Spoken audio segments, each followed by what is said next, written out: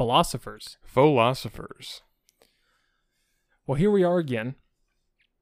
And this week, David suggested the topic. And I think it's an excellent topic because it kind of ties in a little bit to some of other things we said before, but in a more indirect way. However, I do think it's a very important topic that is very relevant to our current situation, even if we're not going to talk about it from the perspective so much of the current environment in which we the current environment in which we inhabit. It's still, I think, timeless in its nuance, but more so now than maybe at other periods of time. And to avoid being vague any further, David, what are we talking about today? Let's talk about partisan politics. In particular, if there are any merits of partisanship, and then the reason for which I raised this topic in the first place, the drawbacks and drains on society that are caused by partisanship. Okay. So there isn't a definition for partisan politics. And the reason for that is partisan is an adjective, and then politics being the noun. So I think most people in the common parlance understand what politics is. It is. Fair enough. But also, I will also disagree with that claim. Okay. I don't think that most people actually understand what politics is. Okay. Well, let's start with the first word. Well, okay, actually, no. Let's talk about The noun. the noun first, because it is modified by the adjective. So let me pull up the Oxford while you give a more common parlance definition. Well, politics is really it has lots of definitions, really. It always has to do with the way that society is organized.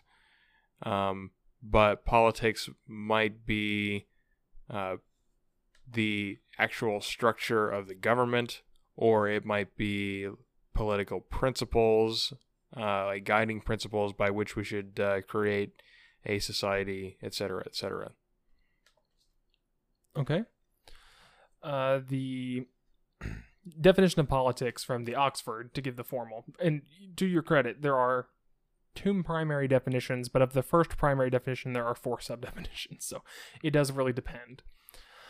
The first definition of politics is the activities associated with the governance of a country or area, especially the debate between parties having power.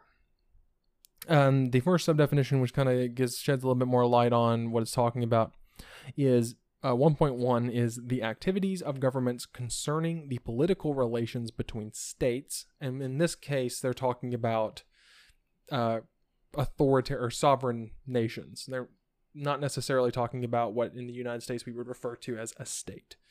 The second sub-definition is the academic study of government and the state. The third sub-definition is a particular set of political beliefs or principles. So that's one's politic, Yep. And then the fourth definition, often the politics of, is the usage.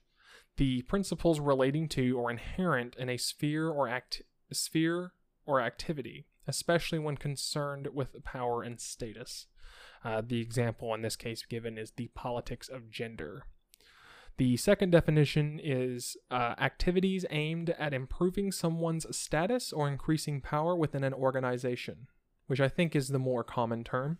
Like for you're saying, oh, how was work today? Oh, I had to deal with a lot of political stuff. And they're not talking about government politics. They're talking about dealing between you and a different level of power, like a management, and then your management's a supervisor, things and so on and so forth. And normally, just like so this is a sub-definition of the sub-definition of the first definition, which was when it said especially the debates between political parties, which I think is when most people think of politics, they think of political debating. They don't think of like the system as a whole, or guiding principles. And so likewise, this other definition of politics is normally meant in the negative, just being another word for office drama, basically, or just disputes between higher ups at a company. Right. Now, that's politics. Now, the definition of partisan is where I think we're going to take more of the issue, perhaps. The definition of a partisan, when it's used in the, let's see, there's two versions. There's the noun, referring to someone as a partisan, and then someone or some, well, actually, no, there are two definitions of the noun. I'm going to say the first one because it's totally irrelevant, but it's funny. It's a weapon of the 16th and 17th centuries with a long shaft and a broad blade. So that's not quite, I mean, that makes for a really good double entendre on what partisan politics means. I was going to say, some analogies can be drawn here. Exactly. More commonly in the 20th and 21st century, I'm going to skip directly to adjectives because that's the one we're talking about when we're talking about partisan politics most of the time. The first adjective is feeling, showing, or deriving from strong and sometimes blind adherence to a particular party, faction, cause, or person, exhibiting, characterized by, or resulting from partisanship. So being a member of a group, because I am a member of this group or I follow this ideology or person, I will strongly defend it, so on and so forth. The second definition is of, carried on by, or being military partisans. So there's also maybe usage of the word there where a partisan is a person who is essentially a warrior of an ideal. It doesn't have to be an ideology, but a partisan in just the adjective word is essentially saying a person who is a combative member of a group. When you say he is a partisan of the Warhammer Guild, that means he will fight people. And lastly, the noun form of the word partisan, or a partisan as a person or a partisan as a belief. A firm adherent to a party, faction, cause, or person. And the second definition is a member of a body of detached light troops making forces and harassing an enemy. Very interesting seeing some of the origins of these words. So that's where we're going to leave it. Definitions. Do you think that's pretty clear? Yes. Okay. So David, we did not assert. We've not asserted a position thus far. So let's examine this from an objective as much as we can standpoint. What are, at its face value, in your mind, some of the benefits to a system of partisan politics? Because the fact that partisan politics exist is nothing. Something's existence cannot make it moral or immoral necessarily, but when put into action. Well, I'm going to make an assertion right off the bat, which will inform both the benefits and the drawbacks of partisanship, which is partisanship is just tribalism. Well, okay. Define tribalism. Well, okay. And then you can't say partisan politics, because otherwise... Yes, I can. So, tribalism, just like partisanship, is strict adherence to a group, particularly an in-group, as distinct from the out-group, the other, normally irrationally. You are allied to this group without a real clear reason other than you are just allied to it. Well, the formal definition in its root form doesn't agree, because tribalism is just the state or fact of being organized into a tribe or tribes. However, there is the derogatory form of the word, which is the behavior or attitudes that stem from a strong loyalty to one's own tribe or social group. So I could see in the derogatory form, yes, it's the same thing. Well, even with the first definition, if we then further examine what it means to be part of a tribe, then it sort of just follows that that's the kind of behavior that it leads to. Well, I guess that would depend. For example, based on the discussions we've had before, we are of the opinion that tribes are self-selected. By that meaning you get to select what tribe you're in. I don't necessarily agree with that. Okay. I mean, there's the obvious example. there are factors that we cannot control that put us into air quote tribes. Well, I'm even thinking historically, the things that would normally historically land you in a tribe is just you were born into the tribe. Right. However, that does not dictate or demand that you have a blind loyalty to it. Correct, but our psychology creates this. Okay. Do you saying our psychology creates this by default, or it creates it most of the time? It is the most authority with which I can speak on this is to say that it is a psychological tendency to do this, and that's why we see things like tribal grudges throughout history, where so and so from the whatever tribe hurt somebody a long time ago in our tribe, and so we hate them. Well, okay. I'm going to bring up an instance we've stated before when we talked a little bit about beliefs, because beliefs are typically tribalistic, can be tribalistic. The Jains. You're familiar with the Yes. Religion of Jainism. Mm-hmm. It is a religion, right? Yes. It's not just a philosophy, it's a religion. Well, within that, if there were a tribe of people that their primary identifying factor was that they were all Jains, and don't get me wrong, there are probably societies where that is the case with every member of the society. You were born and raised in a Jain environment. The ideology of the environment, does that affect the positive, neutral, or negative nature of their tribalism in this case? Because, for example, I would have a hard time, because if the ideology of the group is a passive one, that is... Yeah, I see where you're going. Okay. Well, tribalism does not necessarily... And this negative form of tribalism doesn't necessarily imply violence, merely strong loyalty. Right. So, strong loyalty without good reasons, normally. Okay. So we're not talking about the actions encouraged by the tribe or the things... It's more about the attitude than the action. Okay. So, for example, you can do a good thing, but if you're doing it for tribal reasons, that is bad. Or that's what you're calling into question. The motivations for what you do. Tribalism as a motivation. Right. Okay, so... You're doing good things for bad reasons. Sure. And so that's an important distinction to make, because I do feel like, because I would tend to agree with you that we all exhibit tribal tendencies, because that's what allowed human beings in a large way, anthropologically speaking, in a very high overview, don't be wrong. I don't have the authority to speak anthropologically. I'm not an expert. But from what I've read about it, and from what is fairly obvious, and to avoid the whole "it's common sense" fallacy, that is what seems to happen most. And if we observe it in history, one of the benefits of tribalism is it provides you a way by which altruism can exist, which is one of the main reasons we have benefited genetically in our propagation. You know, we don't eat our young, we don't compete in the very tightest knits of groups. Typically we want to avoid those problems, and you can achieve that if you're all on the same page. So right. And so I was going to state that as perhaps one of the benefits to partisanship, because just like a benefit of tribalism, cohesion, social cohesion, having a unified goal is a powerful thing that,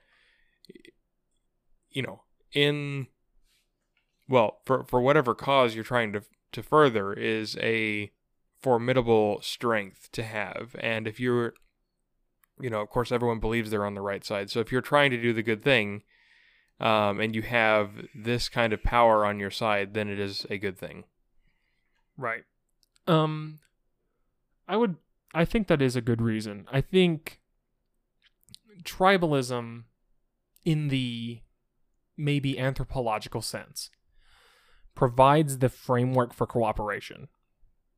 However, in a scope that is not indicative of the types of societies we inhabit now. For example, the civilizations that exist today are many orders of magnitudes larger and more complex than even 1,000 years ago. And there was these natural, and I mean this both geographical buffer zones between tribes where when you don't often encounter people of a much different tribe than you. And I think if you were to able to measure like tribal beliefs somehow empirically, they gradually change over geography. Tribes that are located in one geographical region, like let's take the United States for example, Native Americans of similar regions would have some overlap. Now, granted, the standard deviation grows the farther away you get, all the way to the point where if you go to the entire opposite side of the world, you see very different culture, Okay. So, acknowledging one of the benefits, we've stated that tribalism as a human tendency is what has allowed us to move essentially from being almost into a different class of social animal, right? Maybe. I'm not going to try to speak with authority on what other animals might exhibit tribalistic behavior. Well, but okay, would you say that you would have to have at least animals would have to be at least in some form social to at least have tribalism? Oh, yes. Tribalism is a purely social phenomenon. Right. And so what I'm saying is, again, I don't have the authority either, but I think something that's easily observable is that social animals tend to do better competitively in an environment than non-social animals. And then of the social animals, the ones who exhibit the tribal tendency, because I wouldn't necessarily say that it's linked. Like you would have to have some level of tribalism if you're social. I think that maybe you would. I don't know. Yeah, I see where you're going for the latter here of social. I guess there's a layer cake essentially. Right. Well, I think right. And so if we want to, I don't want to stay on the topic of tribalism for too long. But, fair enough. But I think that perhaps a problem with tribalism is that it has gotten us very far. Obviously, these societies are built originally because of our tribalistic tendencies, but now we have created a world that is so interconnected that our tribalism actually pulls us apart and makes us weaker than if we didn't have it. So it's as if we have so societally outgrown our tribalism, but because it is so baked into our psychology, we can't drop it. And I would agree that our psychology, I see what you're getting at, and our psychology takes a longer time to adapt than our social cultures. Our environment, Our basically. environment, yeah. I would agree to that because our psychology has a lot to do. I'll say it's a lot to do. It has somewhat to do with our physiology as well. And just as it takes a long time for physiology to evolve over time, such does it for our psychology. Right. Okay. And tribalism is so deeply baked in that it's not something that we can, reverse indoctrinate, in children. We can't teach children not to behave tribalistically. They do this on their own. Right. So to move away from the word tribalism, because we're talking about partisan politics. Right. Partisan politics, would you agree, let's adopt a new working definition for now, is essentially tribalism being displayed in political systems. Basically. But it's more than that, because the party is some, it's a different sort of entity. Well, it's just a tribe. It's not just a tribe. It is by definition, it is a set of ideologies around which people. Exactly, and the party represents more than one thing at the same time. Right, and that's what makes partisan politics especially messy. And that's sort of where I wanted to go with it. Is that I think for me the deepest problem with partisan politics is that it marries together ideas that don't necessarily have anything to do with one another, but basically in our political system, you cannot support one without dragging along others that you may not actually agree with. Right. Like, just to use an example, you could have a political party that supports one stance on an issue like abortion we discussed before, but and then also support a stance when it comes to maybe economic policy. And what you'll get is people where their primary issue is the abortion topic, And people this with is the birth of the single issue voter, because Right. because it's so messy that someone just has to decide this is the most important thing for me and I'm going to vote this way regardless of the side effects. Okay. And I think that okay, let's go ahead and do our due diligence. Is there any benefit to having a single issue voter? Is there any benefit to having a single issue voter? Because I mean, we can say that like it's a bad thing, but I think we need to at least look and see if there's any good acknowledgments, to be fair. Yes, I think there is a problem with the single issue voter. Let's take, for example, someone who is a single issue voter on firearms. Okay. They are in support of the civilian right to own firearms. Let's ignore the details and just say that that in this hypothetical election cycle, the opposition seeks to ban firearms outright, and so they are against this. Okay, now suppose the pro-firearm party also has as part of its platform, as we see in the United States, lots of policies which, well, I don't want to get into specifics, but basically bringing along religious baggage. Okay. And so things that might actually abridge First Amendment rights, like freedom of speech, or might seek to establish religious control over school curricula or things like that. That are things any violation of the Establishment Clause, essentially. right. So, but these single issue voters, and of which there are many when it comes to firearms, basically create a unit where every member of this group of single issue voters is going to vote for the party who is pro-gun, regardless of what the other policies are. And so this gives the party who is pro-gun the ammunition, no pun intended, that they need to bring in all this other garbage. Well, it inflates the influence of essentially. Okay. It allows them to smuggle in other things that may not actually be able to get in on their own merit because people are smarter than that. Well, okay, that's a different claim entirely. But yeah, regardless, things that may not be able to get in on their own because they don't stand on their own merits, but they get in because these single issue voters want to vote for the party that supports their single issue. Right. And I think if you blow this out to its logical conclusion, what you end up with is an ability for minority opinions to ride on the coattails of popular opinions. And people are forced into these groups due to necessity. Because, for example, if you are, say, a person in the opposite political party, but you're still a single issue gun voter, you have to choose.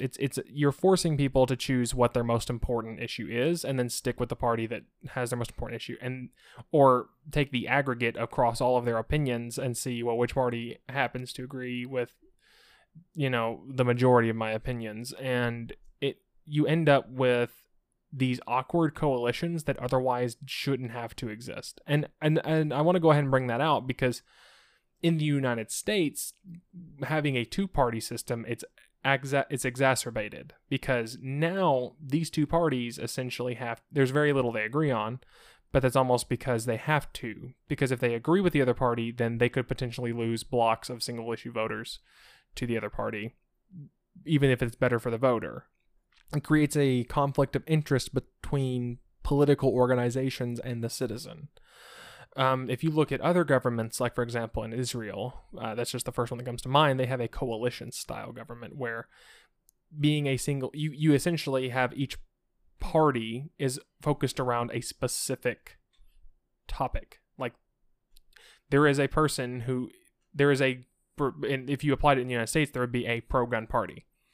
And so what you do is if you are a single-issue voter on guns, you go to that party. Now, this doesn't all the way solve the problem because you don't get to pick how the political organization allies itself either once it gets into government. And I guess if looking at the problem in the abstract how do you take the aggregate of an opinion? How do you take the popular opinion on just a single issue when I think the ultimate problem is that this is a weak shortcoming of representative republics. In the long run, that's what it is. Because when you elect a person into office, they get to vote on every issue, not just the issue they were maybe elected to uphold. And so even in a coalition-style government, I'm kind of processing this as I go, you still could end up electing a person on a single issue, but you still have to take some of the other issues, into account as well. Yes. Because you only get one vote. Right. Well, and so that might be a problem with the coalition system as well. But the thing they have in common is that they're representative democracies. You're right. But suppose, okay, I'm not. We're going to ignore the details of how this actually ends up working in practice. But imagine a no-party system and everyone runs as an individual.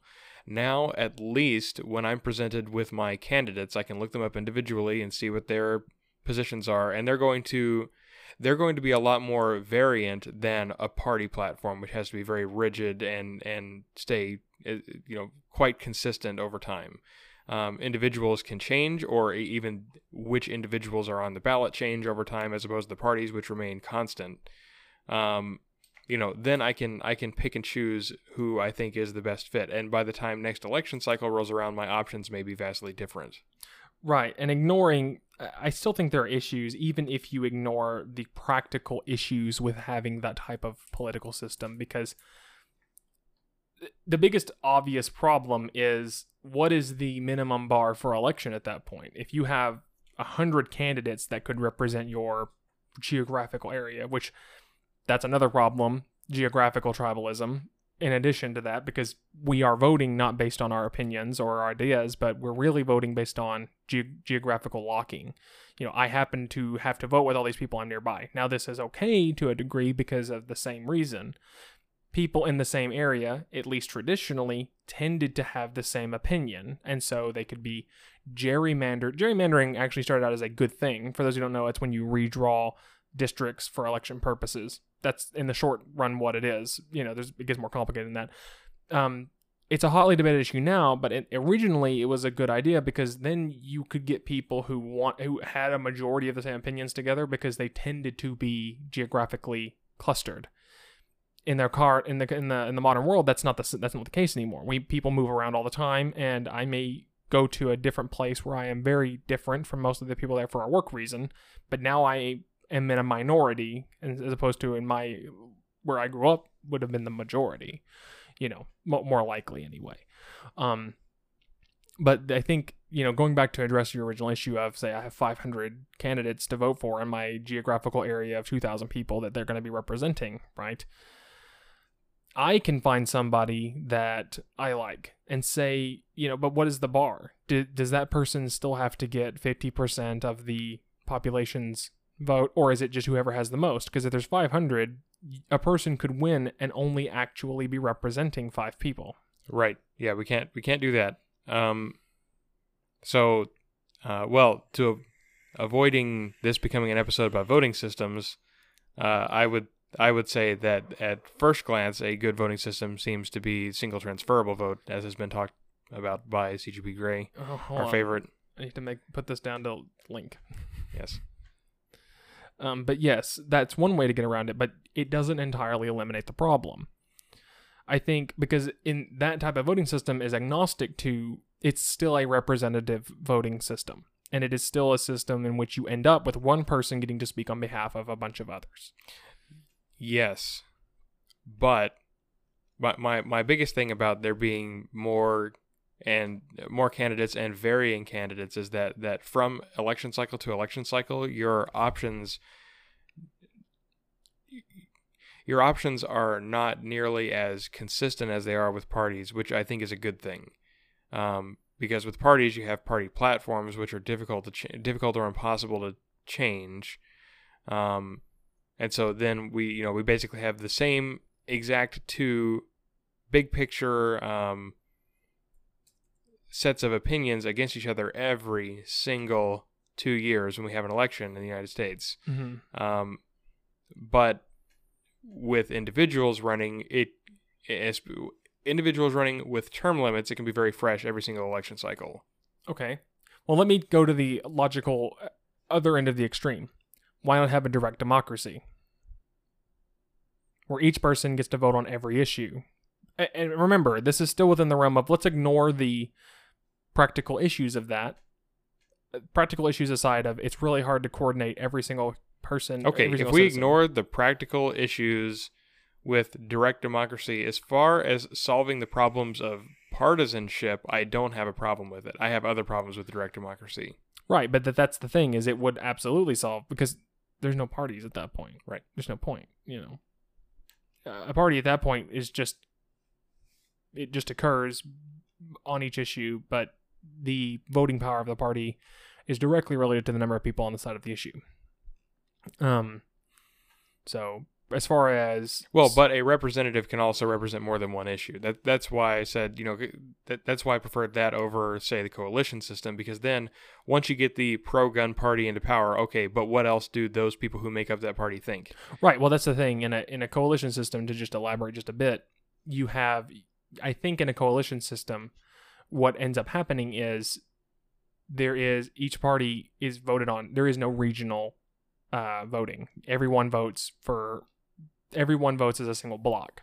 But what happens is there is a list of people on the list. There's a list of people, and it's the top, say, 100 people that get votes. And so if I'm a gun-only voter, I'm going to go vote for the guy who, you know, these three guys support guns on the list, and they're all backed by the same party. And so what the party will do is put multiple candidates out that have a variety of opinions, of which they've already, and don't get me wrong, there could have been many, many more, but they mitigate out the ones they know that you're not going to want based on the culture.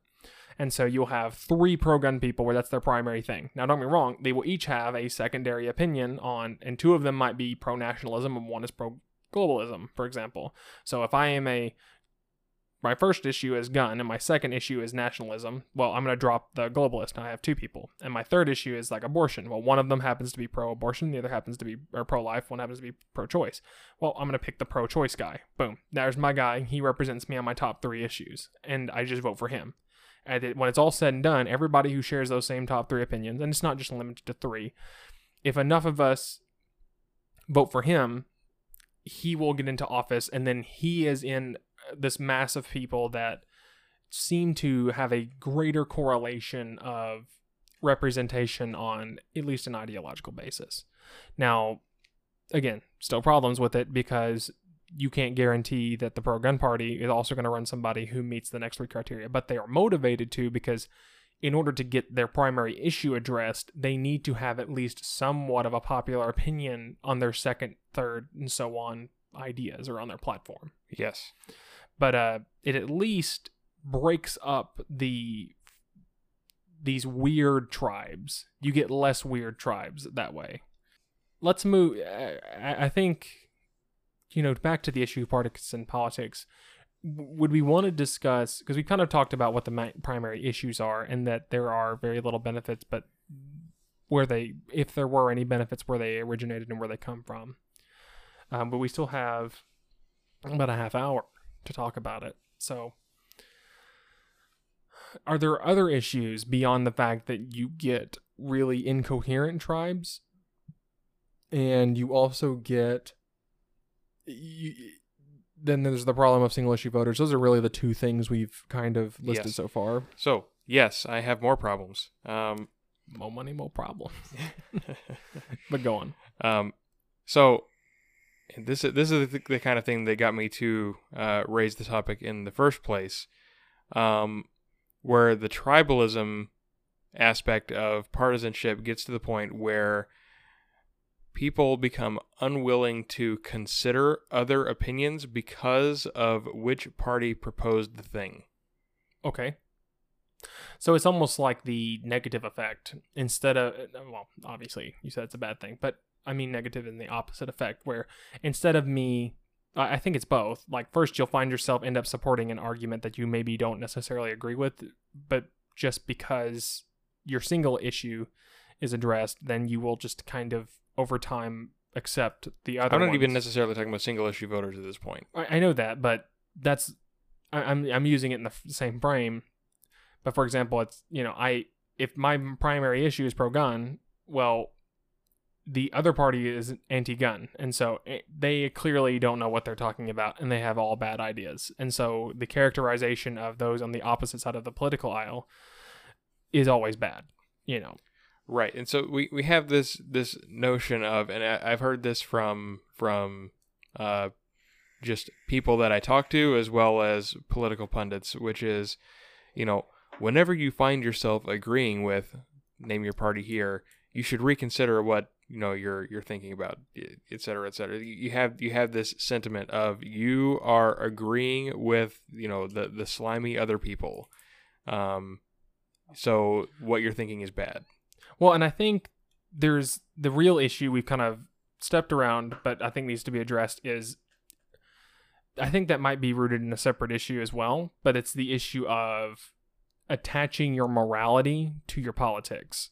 For example, if I think that you are bad as a person for disagreeing, that is what really enables me, because that could happen on an individual level. I could think a person, and this happens all the time when, for example, religion gets entangled into politics, because religion typically deals mostly with morality, not always, but that's one of the biggest things that it usually offers its opinions on.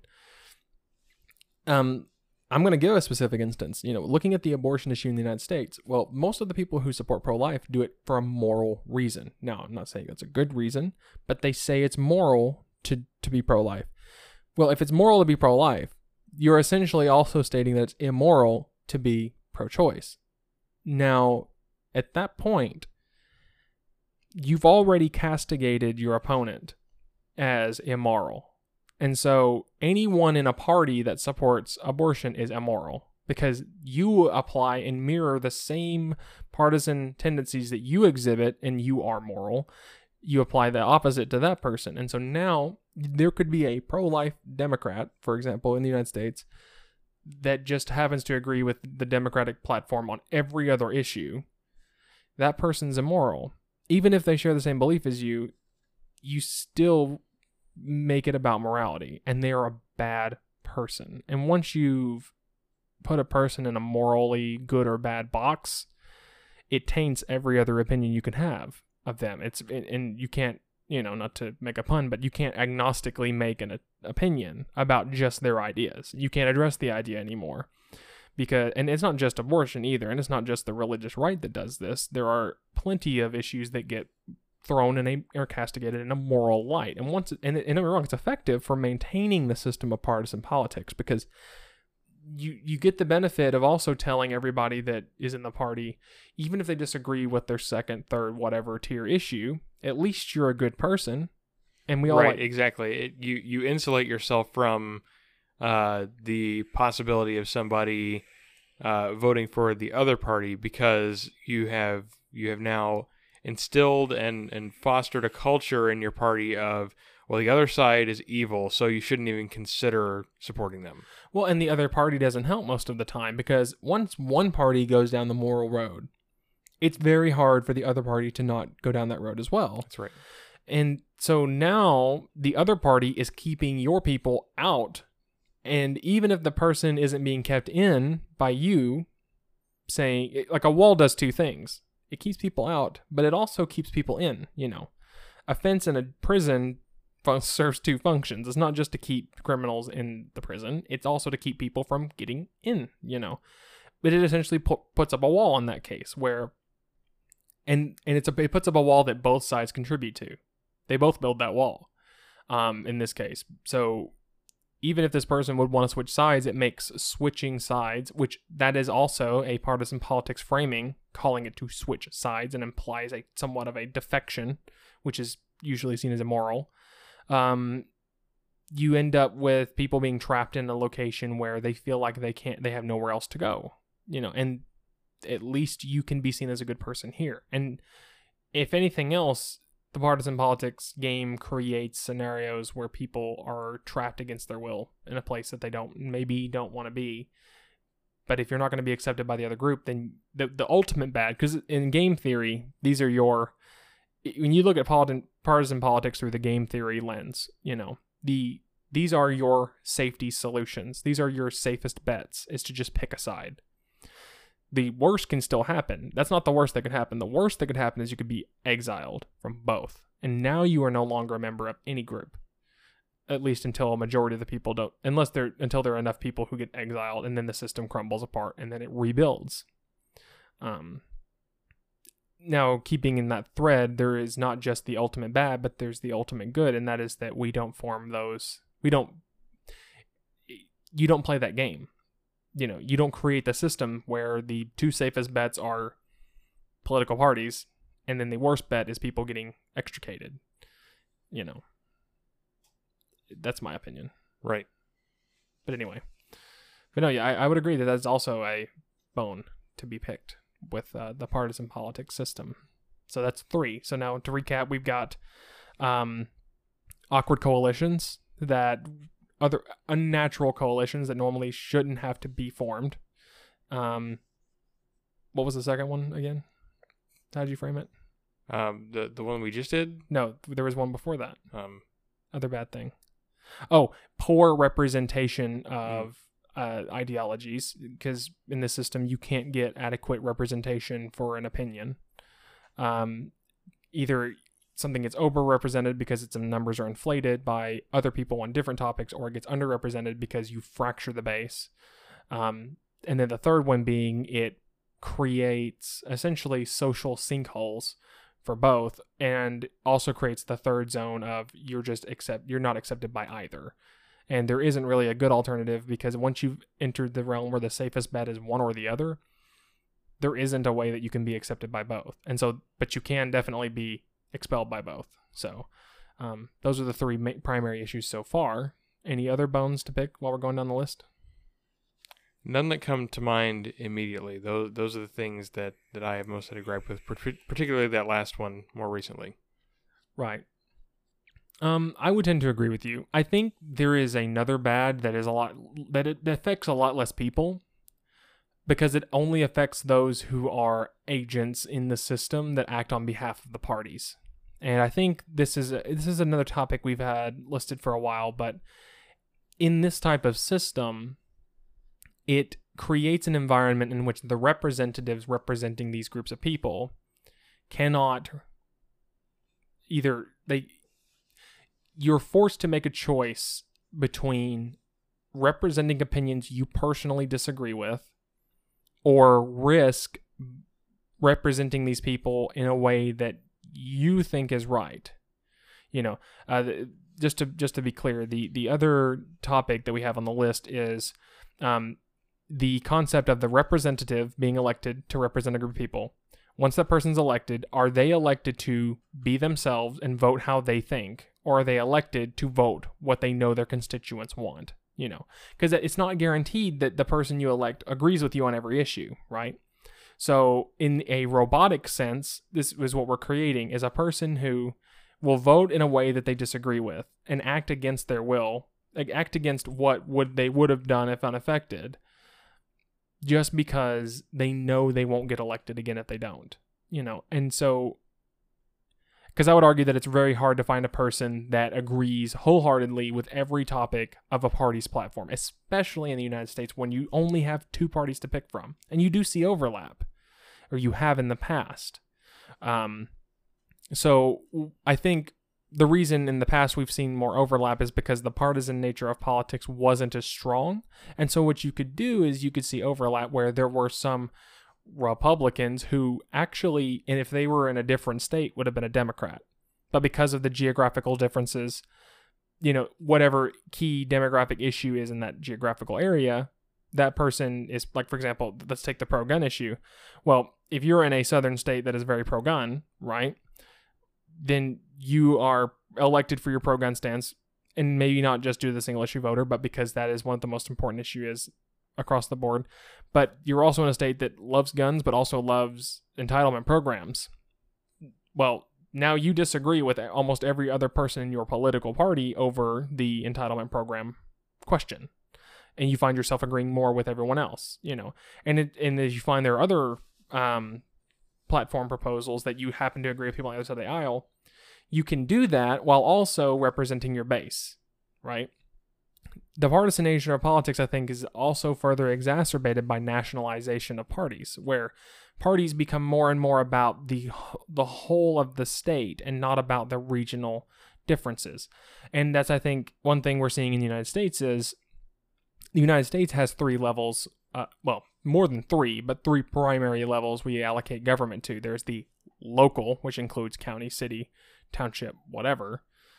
Then there's the state that they live in. So there's the actual, like the state of Texas, the state of New York, California. Provincial, basically. Provincial, yeah. And then there is the national. Well, when the focus is only on the national, which I think is becoming more and more of a problem, you will find there are people in areas that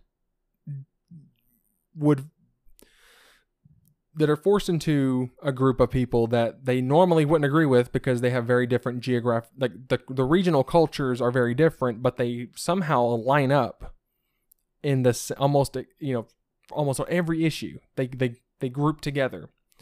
And then when you have that group, you don't have the benefit of the strata of varying opinion. And you see these echo chambers occur inside the political system at the national party level, where, because these people that are representatives, yes, they are from a specific place that they represent, but they are taken out of that place and put in an entirely new arena where they now have to get along with people that they don't represent, but they are linked to through essentially finances, because that's really all a political party does. Political parties exist to redistribute funds across regional areas and essentially represent a national platform in a system that was designed to represent local constituencies, right? Right. I think that could become its whole other episode. I think it could. Because, I mean, not to go down the road of history too much, but the whole point of having a representative democracy and the way it was constructed had a lot to do with representing each geographical smaller area. What was quickly realized is, well, fact of the matter is, certain areas are richer than others. There are also certain areas in which you don't have to worry about, I mean, when you make issues national, for example, you don't see very many Democrats coming out of Alabama, for example, because they have a very homogenous culture. Not totally, but very homogenous. And because of that, and this is back to the wall concept, a Democrat can't run in Alabama and then also maintain the similar ideologies to their local constituents, because they will be rejected at the national level. So the national party kind of locks itself out of that area, and so you only have Republicans to choose from. Now, they still campaign, they still raise money, but it doesn't cost hardly anything to win an election as a Republican there once you're picked by the party. Once you're picked by the party, you're good. Well, all that money you raised now can be funneled through a national system to what's called a purple district, where, I mean, now you're in a fierce competition. And so now you have these national entities funneling money from areas that they're safe into combat zones or contested zones, to rehash the partisan nature. Yeah, that's a whole other episode, man. That's a whole other thing. But it exists because of partisan politics, in a sense. And so I think if we do that episode, we would have to refer back to this episode for sure. Sure. Okay. I want to address one other characteristic of partisan politics, just to go ahead and feel like we've done a complete job. And that is and this kind of is where it overlaps more with tribalism, but not necessarily. And that is going back to what makes it partisan and what is commonly associated with the partisan part of partisan politics. And that is supporting or defending ideas you do not believe in, or supporting or defending ideas for just the reason that you are a member of a group that also defends those ideas. Any system that exists, I think, that is collective identity. And that's a mild form of collectivism. And it's supported by the system and it encourages, I would argue, poor behavior from its participants because... Well, yes, because it encourages the participants not to think for themselves. Exactly. And the party benefits from this because, don't think about that, Let's look the other way on this issue. Hey, you're the good guy, But it also is bad for the individual because I think that type of behavior isn't one that you can only apply in certain areas of your life. Because we each have, whether we acknowledge them or not, a set of principles or a set of values by which we live our lives. And it's unhealthy for human beings to hold dissonant opinions. Cognitive dissonance is a thing. I don't know if we did an episode on it yet or talked about it, but No. That's something else that would be interesting to look into. But a person who accepts a belief and just goes with it, if they do that about their politics, it's very easy to just start doing that about other things in your life. And I think that's why taking the rational perspective on things is contagious. I don't know about you, but personal anecdote time here in the last 10 minutes or so we've got. So screw it. Whenever I began essentially using a form of street epistemology on myself, which is where there's a name for it, Introspection? Introspection, yes. When I began looking introspectively at what I believed and questioning it, that's a process that is very hard to stop once it's started. And it has to start with one issue. And for me, it was religion. But it didn't stop at religion, and it's a way of life in the way that once you start doing it, it'll spread to other beliefs that you have. Right. Once you learn to think for yourself, you realize how many other things you haven't been thinking for yourself about. Right. And I think if you frame that issue to anybody and say, don't you think that thinking for yourself is good? I would argue that most people would just agree with you. Like, yeah, that's a good thing. But it isn't until you begin advocating putting that into practice that you start to see problems. Because people don't like having their ideas challenged, even by themselves. It's comfortable to just believe this because it's just good, or it right. I don't have to think. Well, right. Well, also there's just a problem of self-awareness, and this is not necessarily an accusation because, like you, I've gone through that sort of epiphany myself.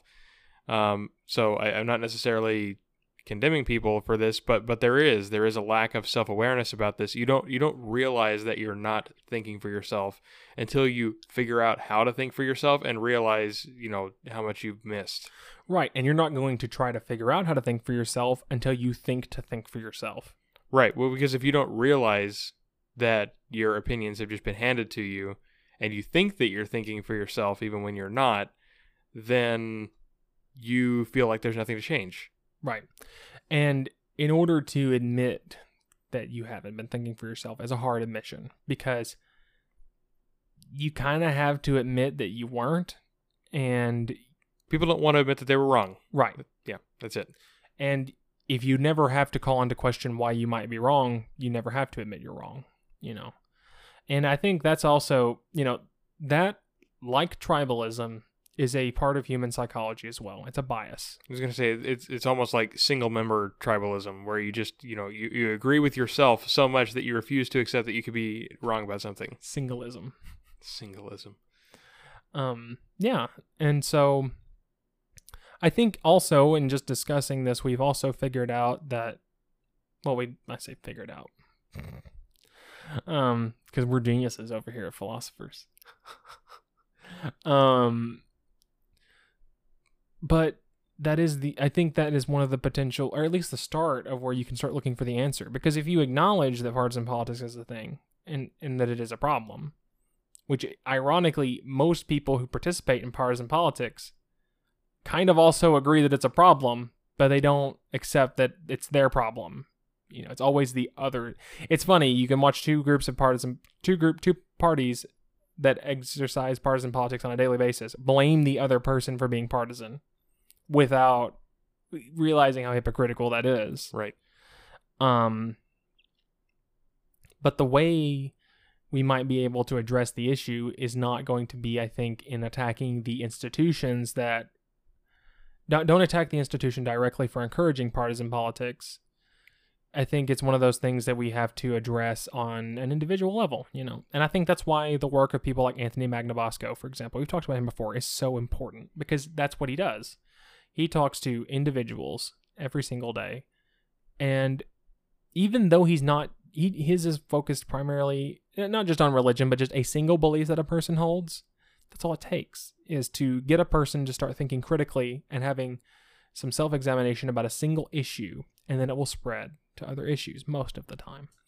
And I think that's why that activity is so important. I'm actually going to go ahead and write down to link that one as well. Just his whole channel, I guess, because he does really good work. It's very interesting. Yes, he's picked it back up again.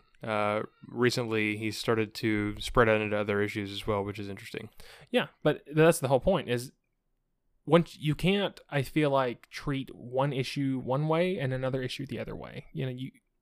The way by which you process, the mechanism by which you process your ideas, you can't have more than one mechanism to process ideas. That's something that is kind of hardwired into us, to only do it one way and then take everything and push it through that same system. And that's hard, because you are rationally having to overcome a psychological tendency that is hardwired into you as a human being.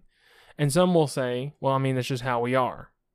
Like that's an excuse. That's another thing I think we need to address maybe in the future is, the status quo. The status quo in general.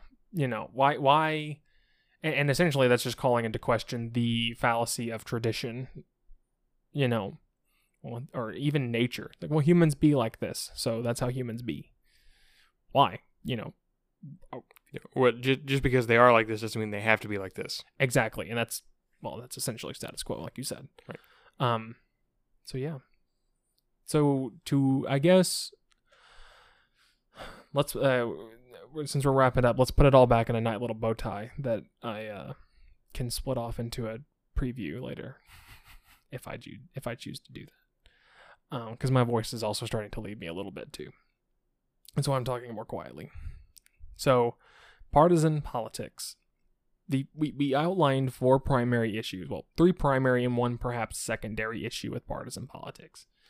The first problem with partisan politics was, do you remember, David?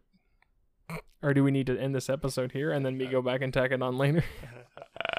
No. The first issue was weird coalitions. Yes. Ideas being associated with one another that are completely disparate. Yes. The second, we already had to remember this one once. I know, right? It's almost like it's important. Well, we called it single issue voting. Yeah. It was around that, but essentially it was a lack of representation. Lack of adequate representation in a political system, either on inflation or deflating numbers. In a nutshell, it's inaccurate, or causes inaccuracies. The third was demonization of the other side. Mm-hmm. Or at the very least, maybe it's encouraging, it's dragging and encouraging a moral stance when it comes to ideas that aren't inherently moral or immoral. Right. And then the fourth secondary, which isn't a really super primary issue because it only affects those who are involved in the system, is that it forces people into scenarios. Well, it creates a system in which people who can give up their individualism rise to the top. People who, the people who think the least for themselves will rise to the top and be advantageous in the system, essentially. People who will just adopt whatever opinion the party has without thinking it through critically makes its way to the top. And they are people put in positions of political power. And those are the 4 issues with partisan politics. Right. All right. Anything, I want to make a quick, before we end, channel update. For those listening on a recording, we've started streaming these things live. We've been kind of beta testing them out for the last couple of weeks, and I think we're going to do that as well. Something that might be enticing for those is we do we at least try to do a pre-show, where for a small amount of time we engage with listeners, and after that we do the show live, and then after the show is complete, we do a post-show where we kind of do the same thing. We address questions from those who were watching live, and try our best to clarify on anything, or even take suggestions for other episodes. So if that's something you think you might be interested in, I'm going to put a link anywhere that I can that this gets posted to. For those of you who maybe for some weird reason are hearing this in a way where that you don't get to see those, the link would be www.dlive.tv. That's DLIVE.tv/Philosophers. FAUXLOSOPHER. Yeah. Yes. Done. Yeah. Yes. There's an S on the end of it. I don't want you to get lost. So we would really appreciate if you came out, or if you're interested in. Totally your choice. We're just glad you're listening. But if you want to hear us cover a specific topic or have some input, and we don't claim to have ideas or represent the mind of greatness. At least not that often. At least not that often. And we'd really appreciate it. So, with that all being said, philosophers. Philosophers.